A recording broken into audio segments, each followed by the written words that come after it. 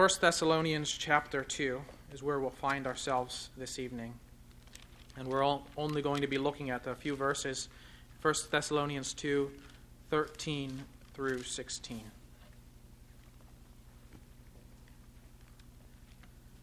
The Apostle Paul writes, "And we also thank God constantly for this, that when you received the word of God, which you heard from us, you accepted it not as the word of men, but as what it really is, the word of God, which is at work in you believers. For you, brothers, became imitators of the churches of God in Christ Jesus that are in Judea. For you suffered the same things from your own countrymen as they did from the Jews, who killed both the Lord Jesus and the prophets, and drove us out, and displeased God and deposed all mankind, by hindering us from speaking to the Gentiles, that they might be saved. So as always to fill up the measure of their sins, but wrath has come upon them at last." Heavenly Father, as we heard this morning and as we see tonight, you, O Lord, work powerfully through your word, by your great grace, to bring about faith, to bring about salvation through faith. And so we pray, O Lord, tonight that you would work in our midst in the same way, to bring about faith for those who might need to come to that faith, but also to encourage the faith of those who have believed. Lord, we pray that you would so work in our hearts that we would be receptive to your word as we hear it preached tonight. We pray that you would so work in our minds that we would be able to understand what it is that you have for us. These things we pray, O Lord, in Jesus' name. Amen. Well, this morning, if you recall, or just as a way of reminder, as we looked at Luke chapter 8, we saw the way that the Word of God works in our lives. We saw in that particular passage where Jesus told the parable of the sower, how the sower was a mere messenger. He was one who was simply spreading seed around a field. And there in that seed, Jesus taught us, was representative of the Word of God. And so the sower is the one who is proclaiming the Word of God, who is simply traveling and sharing God's Word with those whom he encounters. We also saw that those who receive the Word in one way or another are a kind of soil. And there were all kinds of soil. Those who were rocky soil, or those who were thorny soil, or those who were no soil at all, but just the path.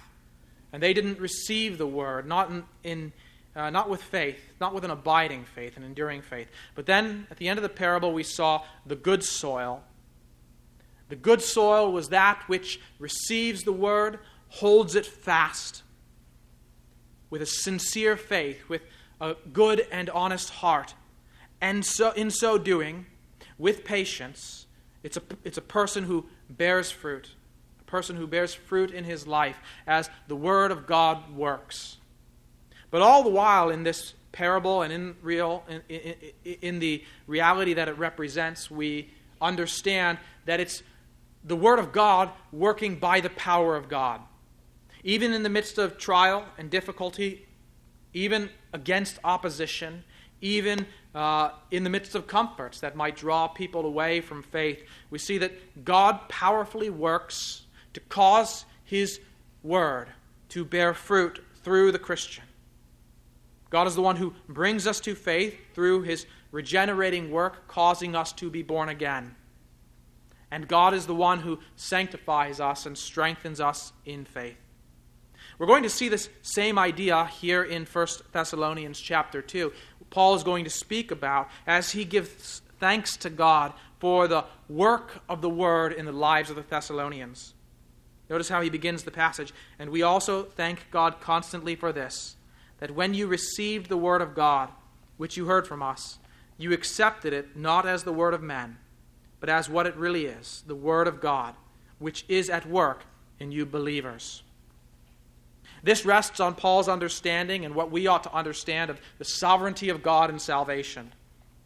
Now let me read to you a quote from a well-known book by James Packer, J.I. Packer, called Evangelism and the Sovereignty of God. It's right at the beginning of the book. He writes these words, "I do not intend to spend any time at all proving to you the general truth that God is sovereign in His world. There is no need, for I know that, if you are a Christian, you believe this already. How do I know that? Because I know that if you are a Christian, you pray. And the recognition of God's sovereignty is the basis of your prayers. In prayer, you ask for things and give thanks for things. Why? Because you recognize that God is the author and source of all the good that you have had already, and all the good that you hope for in the future. This is the fundamental philosophy of Christian prayer. The prayer of a Christian is not an attempt to force God's hand, but a humble acknowledgement of helplessness and dependence. When we are on our knees, we know that it is not we who control the world. It is not in our power, therefore, to supply our needs by our own independent efforts. Every good thing that we desire for ourselves and for others must be sought from God. And it will come, if it comes at all, as a gift from his hands. If this is true even of our daily bread, and the Lord's Prayer teaches us that it is, much more is it true of spiritual benefits. This is all luminously clear to us when we are actually praying. Whatever we may be betrayed into saying in argument afterward, in effect, therefore, what we do every time we pray is to confess our own impotence and God's sovereignty. The very fact that a Christian prays is thus proof positive that he believes in the lordship of his God. I think that's very well put.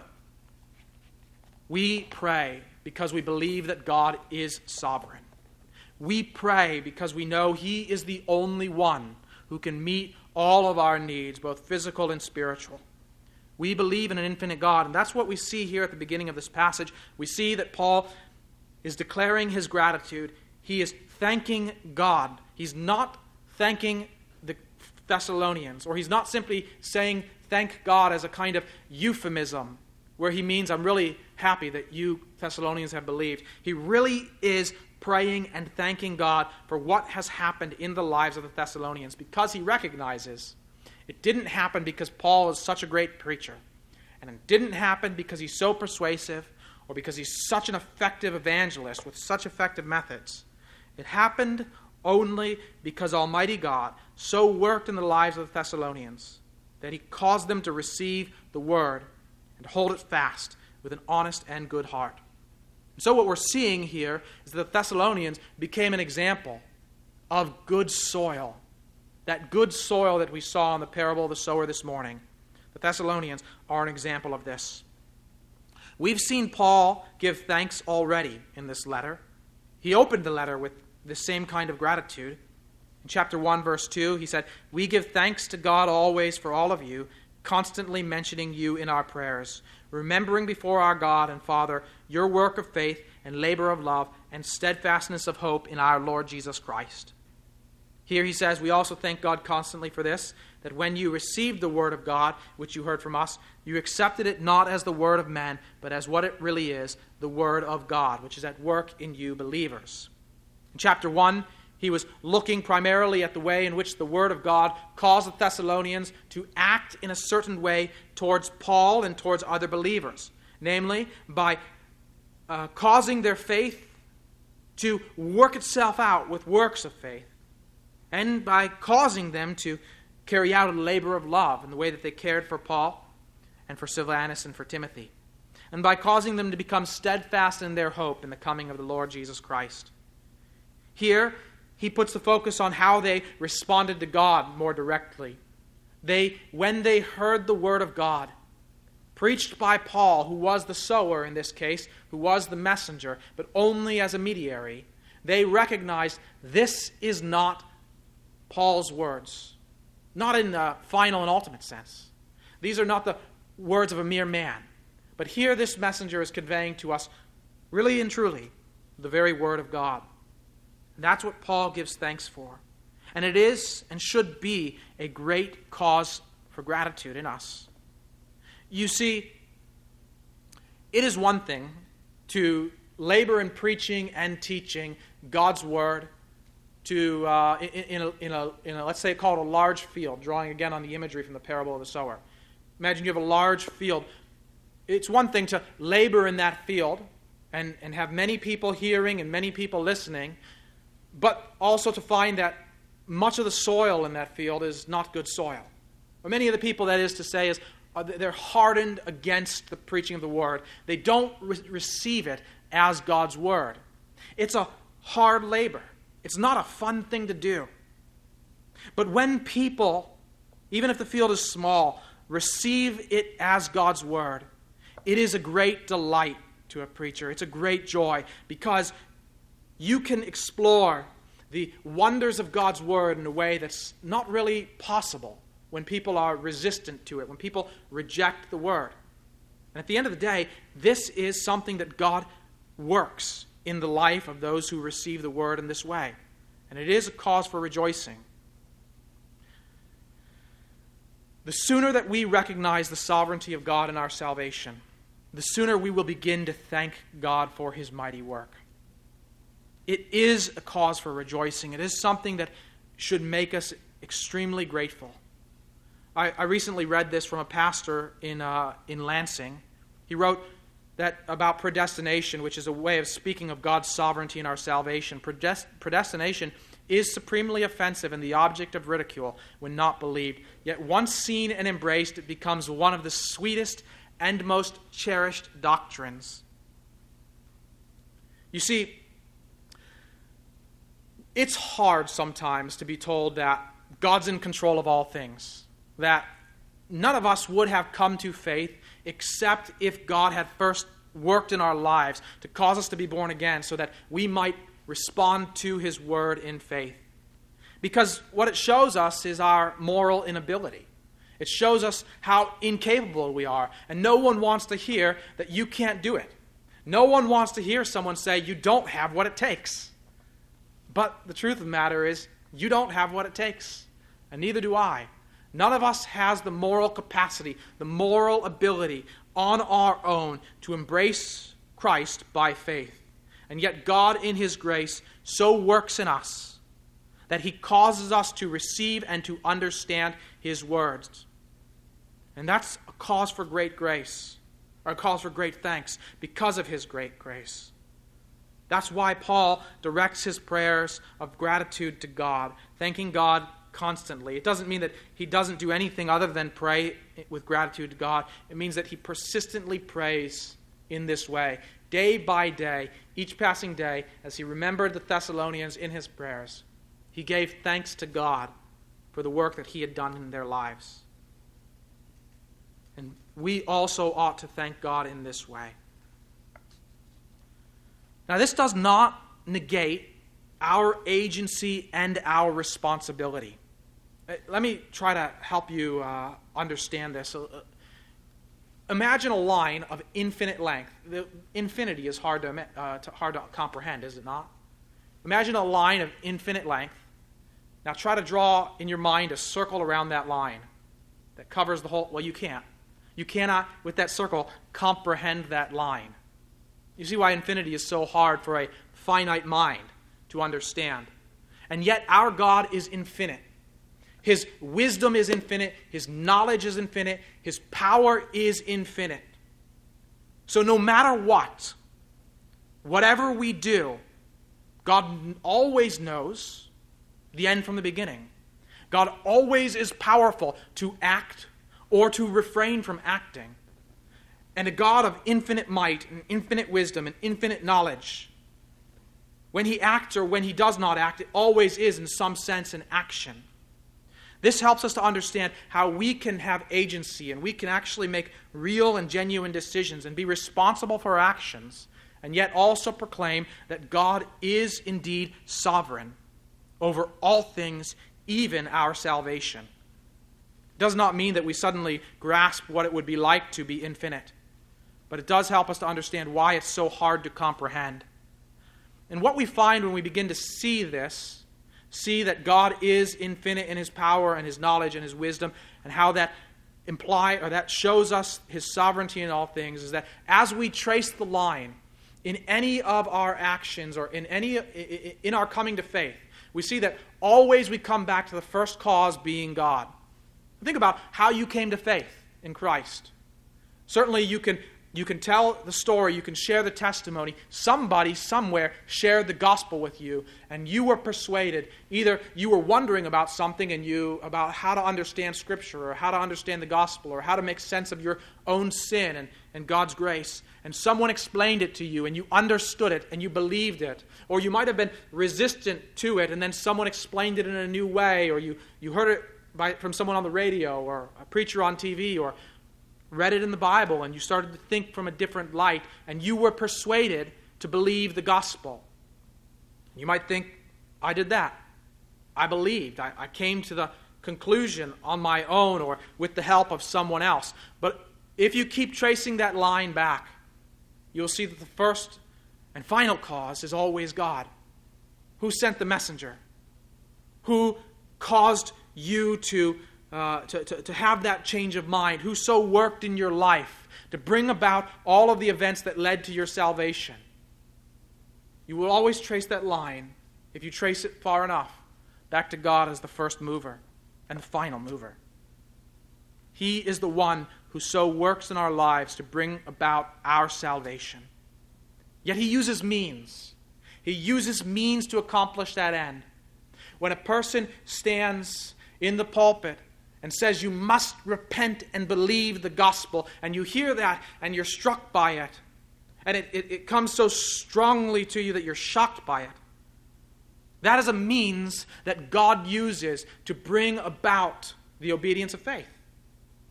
It doesn't make Him less sovereign.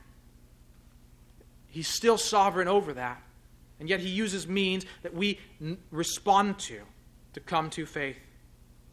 And so we can recognize the role of a messenger, or we can recognize even our role in what God has given us as a responsibility and a privilege to share the gospel with others. We can recognize that people have a responsibility to respond to the gospel in faith, and we have a responsibility to share the gospel with others, and still acknowledge that God is the one who is due all thanks when someone responds to the word, when someone receives it with thanks.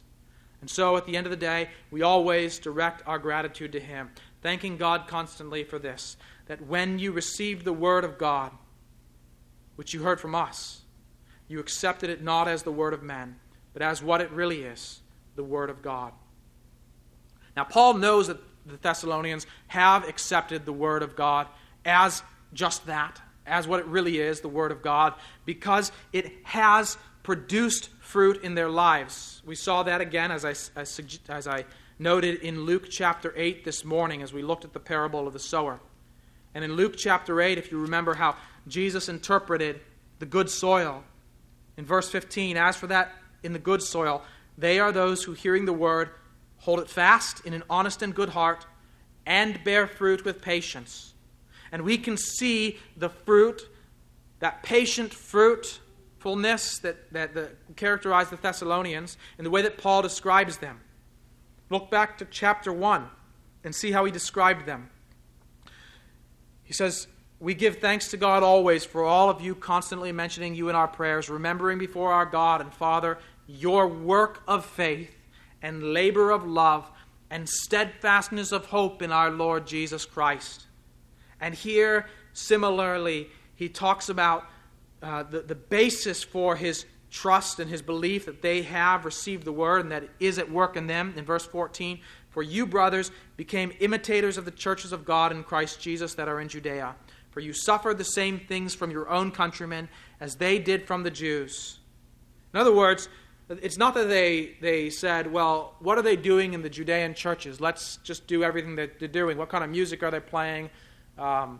What order of service are they using? No, the particular way in which they became imitators of the churches of Judea is that they endured persecution from their own countrymen in the exact same way as the churches in Judea were experiencing.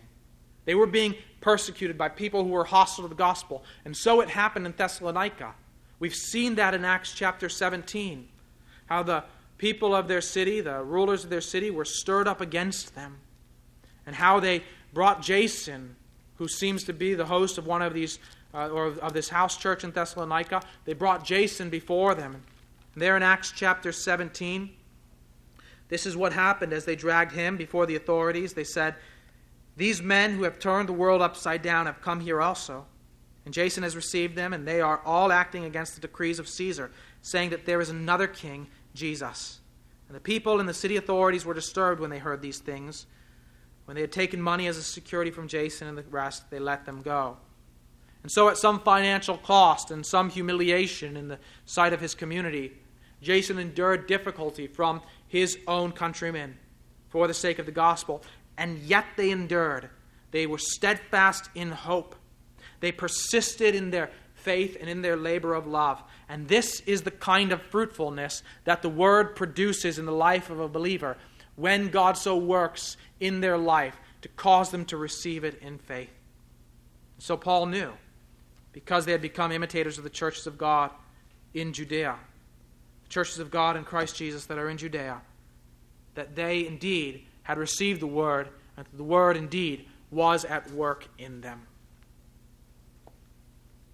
Now, Paul also has this lengthy digression, if you will, in verse 15 and 16, where he speaks about the opposition that the Jews have shown towards the churches in Judea. He lists a number of ways in which they've opposed the Lord and his work.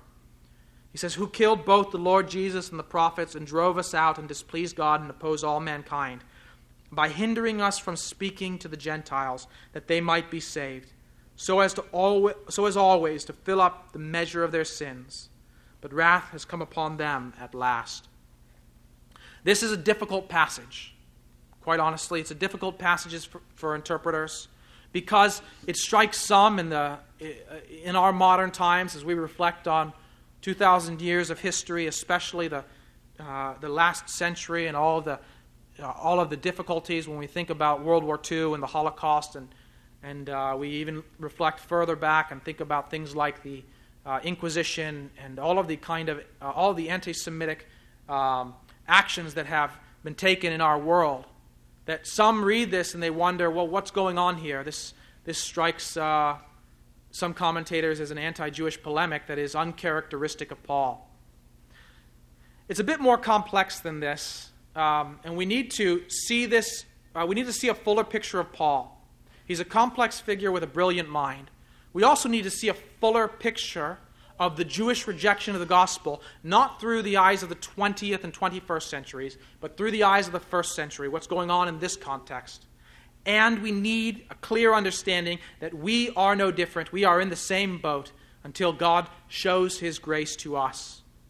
So we ought not to interpret this as a kind of anti-Semitic polemic, as if it were written by someone in the 20th century, but rather we should see it through as something written by the hand of Paul, one who himself was Jewish and one who himself was an opponent of the people of God, until God graciously intervened in his life.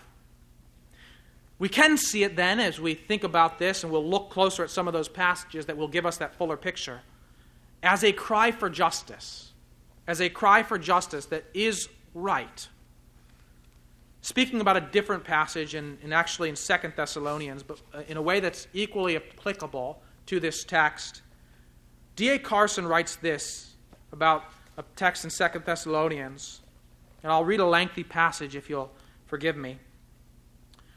He's speaking about the concept of retribution, of divine retribution, and he says, God is just. He will pay back trouble to those who trouble you.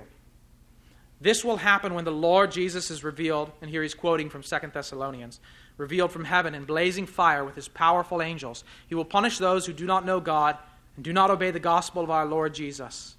They will be punished with everlasting destruction and shut out from the presence of the Lord, from the glory of his might on the day he comes to be glorified in his holy people. Now hear what D.A. Carson writes about that text. Many find the notion of retribution repugnant. This eye for an eye theology, they say, does not reach the high level of the Christian gospel, where grace reigns and forgiveness displaces revenge. It is vindictive, petty, harsh, and utterly unworthy of those who follow Christ, the Christ who cries, Father, forgive them, for they know not what they do. Surely this passage is simply an unworthy throwback to the more primitive stance of the Old Testament, they think. But this analysis will not do. It will not do even at the simple level of fairness. A number of years ago, a stunning case was tried before a British court. A British soldier, in a fit of rage, shot and killed his wife and their infant. The soldier did not plead insanity. Quite transparently, he was crushed by the guilt and shame of his own brutality and murderous rage. The judge finally acquitted him on the ground that he had already suffered enough. And Carson asks, where is the justice in that? Where is the fairness? Where is there any flavor of what is right? Is there not something to be said for retribution? In fact, the Christian gospel is solidly based on some elementary notions of retribution. Where evil occurs, it must be paid back, or God himself is affronted. If God forever overlooks evil, ostensibly on the ground that he is loving and forbearing, is he not also betraying the fact that he is pathetically unconcerned about injustice? The truth is that every Christian who has thought long and hard about the cross begins to understand that God is not merely a stern dispenser of justice, not merely a lover who lavishly forgives, but the sovereign who is simultaneously perfect in holiness and perfect in love. His holiness demands retribution. His love sends his own Son to absorb that retribution on behalf of others. The cross simultaneously stands as the irrefutable evidence that God demands retribution and cries out that it is the measure of God's love. That is why, in the Christian view of things, forgiveness is never detached from the cross. In other words, forgiveness is never the product of love alone, still less of mawkish sentimentality. Forgiveness is possible only because there has been a real offense and a real sacrifice to offset that offense. But what if men and women reject that sacrifice? What if they insist on seeing themselves as the center of the universe and utterly refuse to acknowledge God as God? What if their whole life cries out, I'll do it my way? If God is God, there must still be retribution, or the entire moral order collapses. If we refuse to acknowledge that we deserve retribution, refuse to accept the forgiveness available, because out of God's indescribable love, Jesus suffered retribution in order to reconcile sinners like us to God, then we must face the retribution ourselves. That lengthy quote, I think, is quite helpful, and I don't think I could have said it better myself, which is why I read it. It helps us to see that the sentiment that motivates what Paul is saying here is rooted in a desire for God to vindicate his word and to vindicate his work. His own countrymen, his own people had stood against the gospel. They stood against the grace of God. They worked against it. They were hindering us, Paul says, from speaking to the Gentiles so that they might be saved. Should there not be vindication for that? Should there not be a just judgment? Paul in no way would say that they were so far beyond the grace of God that there was no possibility of repentance. This is where seeing Paul's complex character helps us, and we're helped by understanding his own history. Paul himself had been a great persecutor of the church. He tells us that in 1 Corinthians 15:9, how undeserving he was of the grace of God, because he had stood as a persecutor of the church. How undeserving he was to be called an apostle. There in 1 Corinthians chapter 15, he writes these words,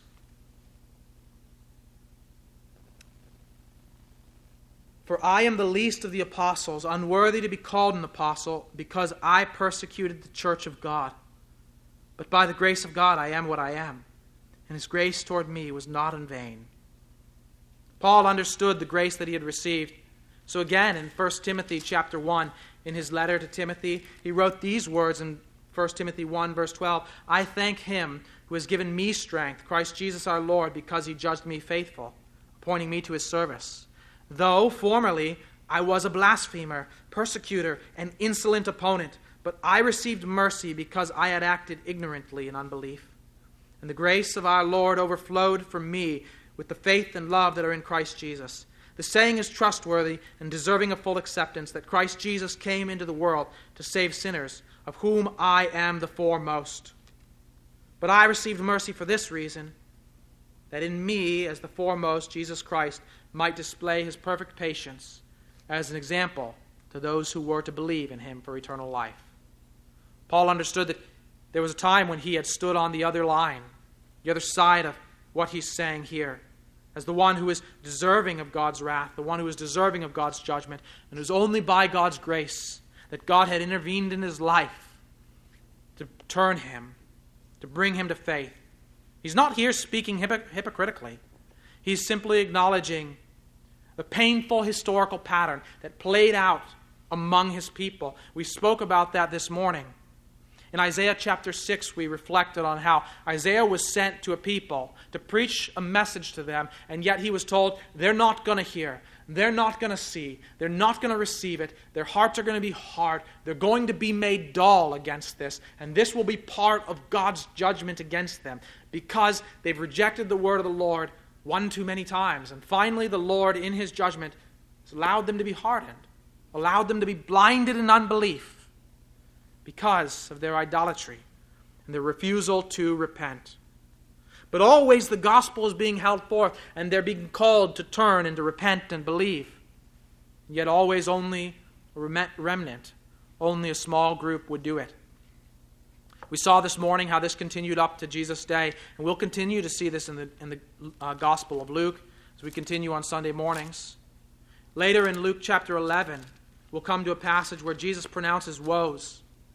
He pronounces woes on the scribes and on the Pharisees and on the lawyers. And there in Luke 11, verse 49, he'll say, "Therefore also the wisdom of God said, I will send them prophets and apostles, some of whom they will kill and persecute, so that the blood of all the prophets shed from the foundation of the world may be charged against this generation, from the blood of Abel to the blood of Zechariah, who perished between the altar and the sanctuary." Jesus recognized in those woes and declared in those woes that his own countrymen, they would not accept the gospel by and large. Many would, but many would stand opposed, stridently opposed, persecuting the apostles, just as they persecuted the Lord, just as they put the Lord to death, just as their fathers did to the prophets. Even in Acts chapter 7, when Stephen was about to be stoned, as he came to the conclusion of his sermon, he declared the same thing, challenging them to repent, challenging them to turn from the ways of their fathers, saying these words in Acts chapter 7, beginning in verse 51. "You stiff-necked people, uncircumcised in heart and ears, you always resist the Holy Spirit. As your fathers did, so do you. Which of the prophets did your fathers not persecute? And they killed those who announced beforehand the coming of the righteous one, whom you have now betrayed and murdered. You who received the laws delivered by angels and did not keep it." And what did they do when they were confronted with those words, when they were challenged to repent and believe? They picked up stones and killed the man who spoke them. And as I pointed out earlier, Paul was the ringleader of it all. Paul stood there and approved of it. He was just like them until God intervened in his life graciously, cause him to turn and repent and believe. And so Paul, though he can write these words here, can also in Romans chapter 9 write words where he expresses his deep anguish and yearning that his countrymen would turn and repent and believe and find salvation. And there in Romans chapter 9, he says, "I am speaking the truth in Christ. I am not lying. My conscience bears me witness in the Holy Spirit that I have great sorrow and unceasing anguish in my heart." Just as Paul prayed unceasingly with gratitude for what God was doing in the churches, among the Thessalonians and others, he grieved unceasingly in his heart. Why? "For I could wish that I myself were accursed and cut off from Christ for the sake of my brothers, my kinsmen according to the flesh. They are Israelites, and to them belong the adoption, the glory, the covenants, the giving of the law, the worship and the promises. To them belong the patriarchs, and from their race, according to the flesh, is the Christ, who is God over all, blessed forever. Amen." Paul yearned that they might turn and receive the grace of God. And yet, as the following chapters there in Romans 9 through 11 shows, Paul also understood the purposes of God. That at that time in history, it was God's purpose to judge. It was God's purpose to vindicate His word and His work by allowing a hardening to come upon the Jewish people during that time. It's a sobering reality. It's a difficult reality. But it should not move us to any kind of hatred. It should not move us to use passages like this to justify hatred toward the Jewish people.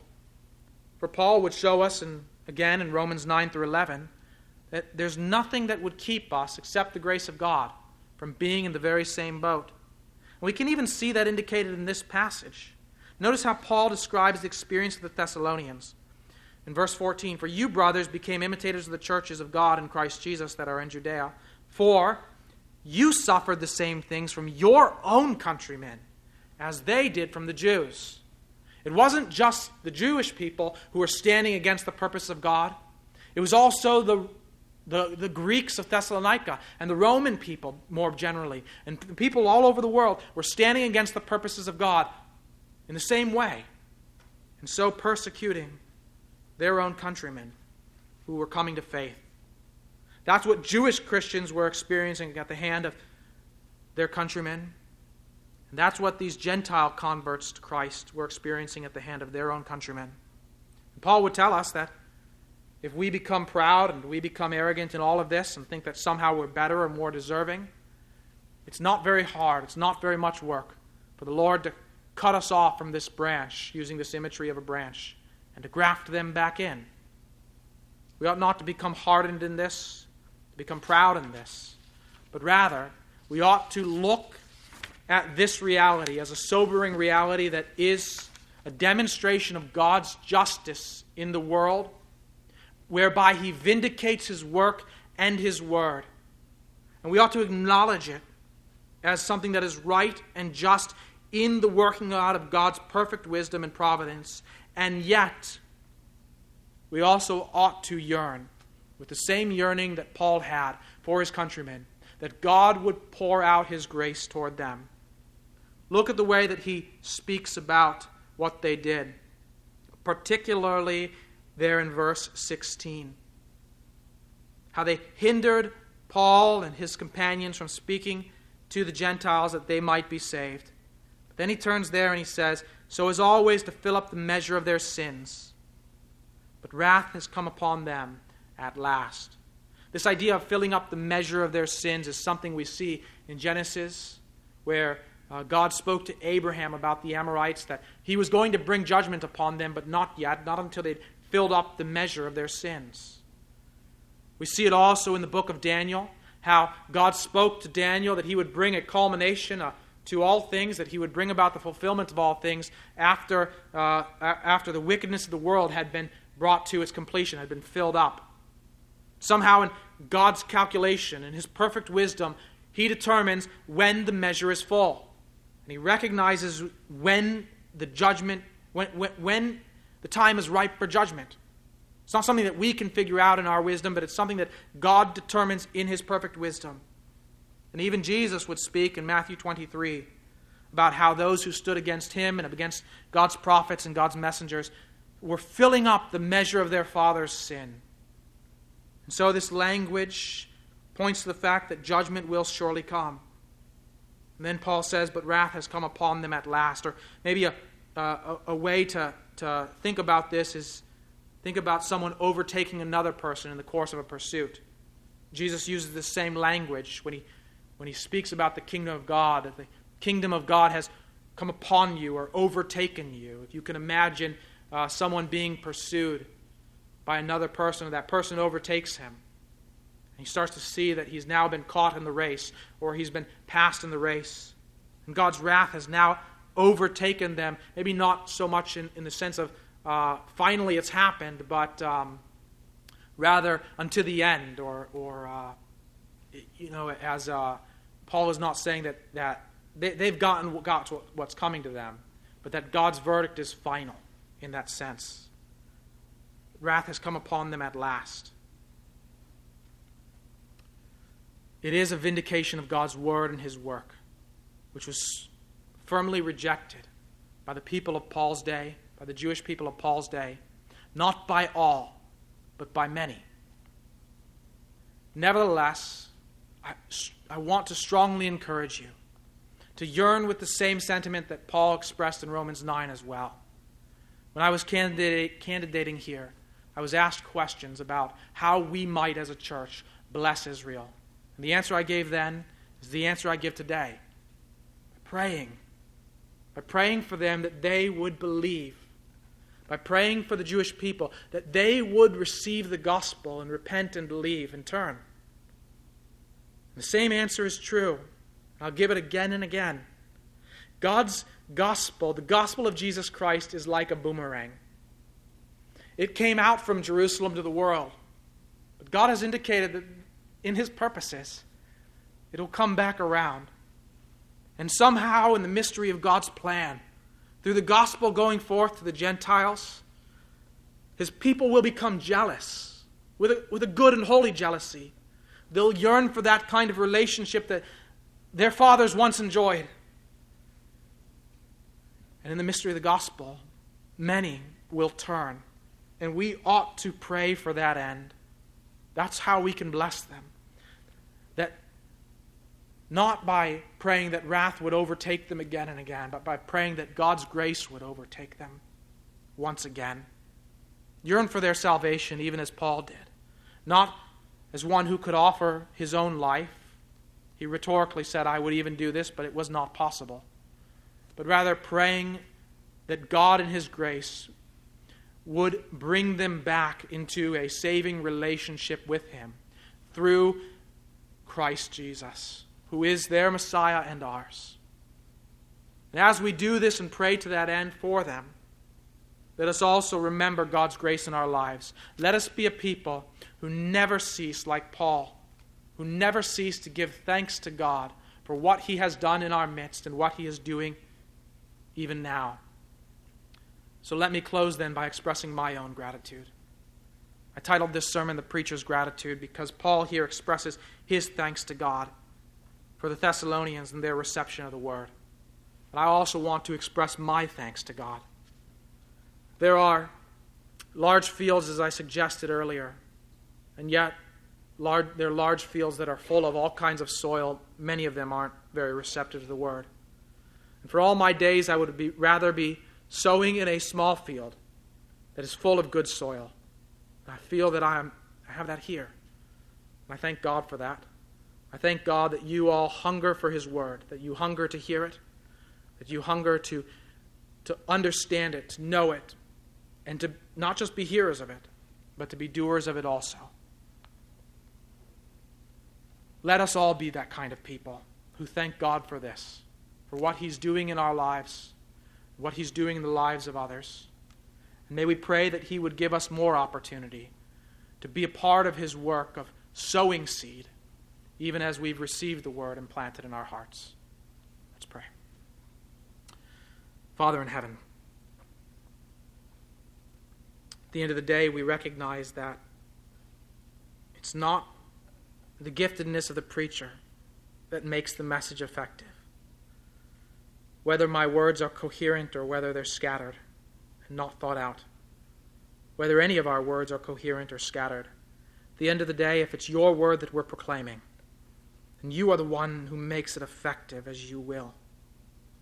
So we thank you. We praise you. And we ask that you would work through your word. That you would cause it to have its effect in our lives. So that we might be indeed hearers and doers of your word. So that we might be good soil who hold it fast for all our days, no matter what we face in this life. Comfort or trial, difficulty or peace. May we be a people who hold it fast, people who endure with patience, people who are fruitful as you work in us to produce the fruit that you've ordained for us. And may we never cease to give you thanks for all of this. May we never be a people who trust in ourselves or what we've brought to the table, knowing that in the end, we've brought nothing to the table that can commend us to you or that can make your work effective. And yet in your great grace, you work through us in any case. So we praise you and thank you, O Lord. In Jesus' name, amen.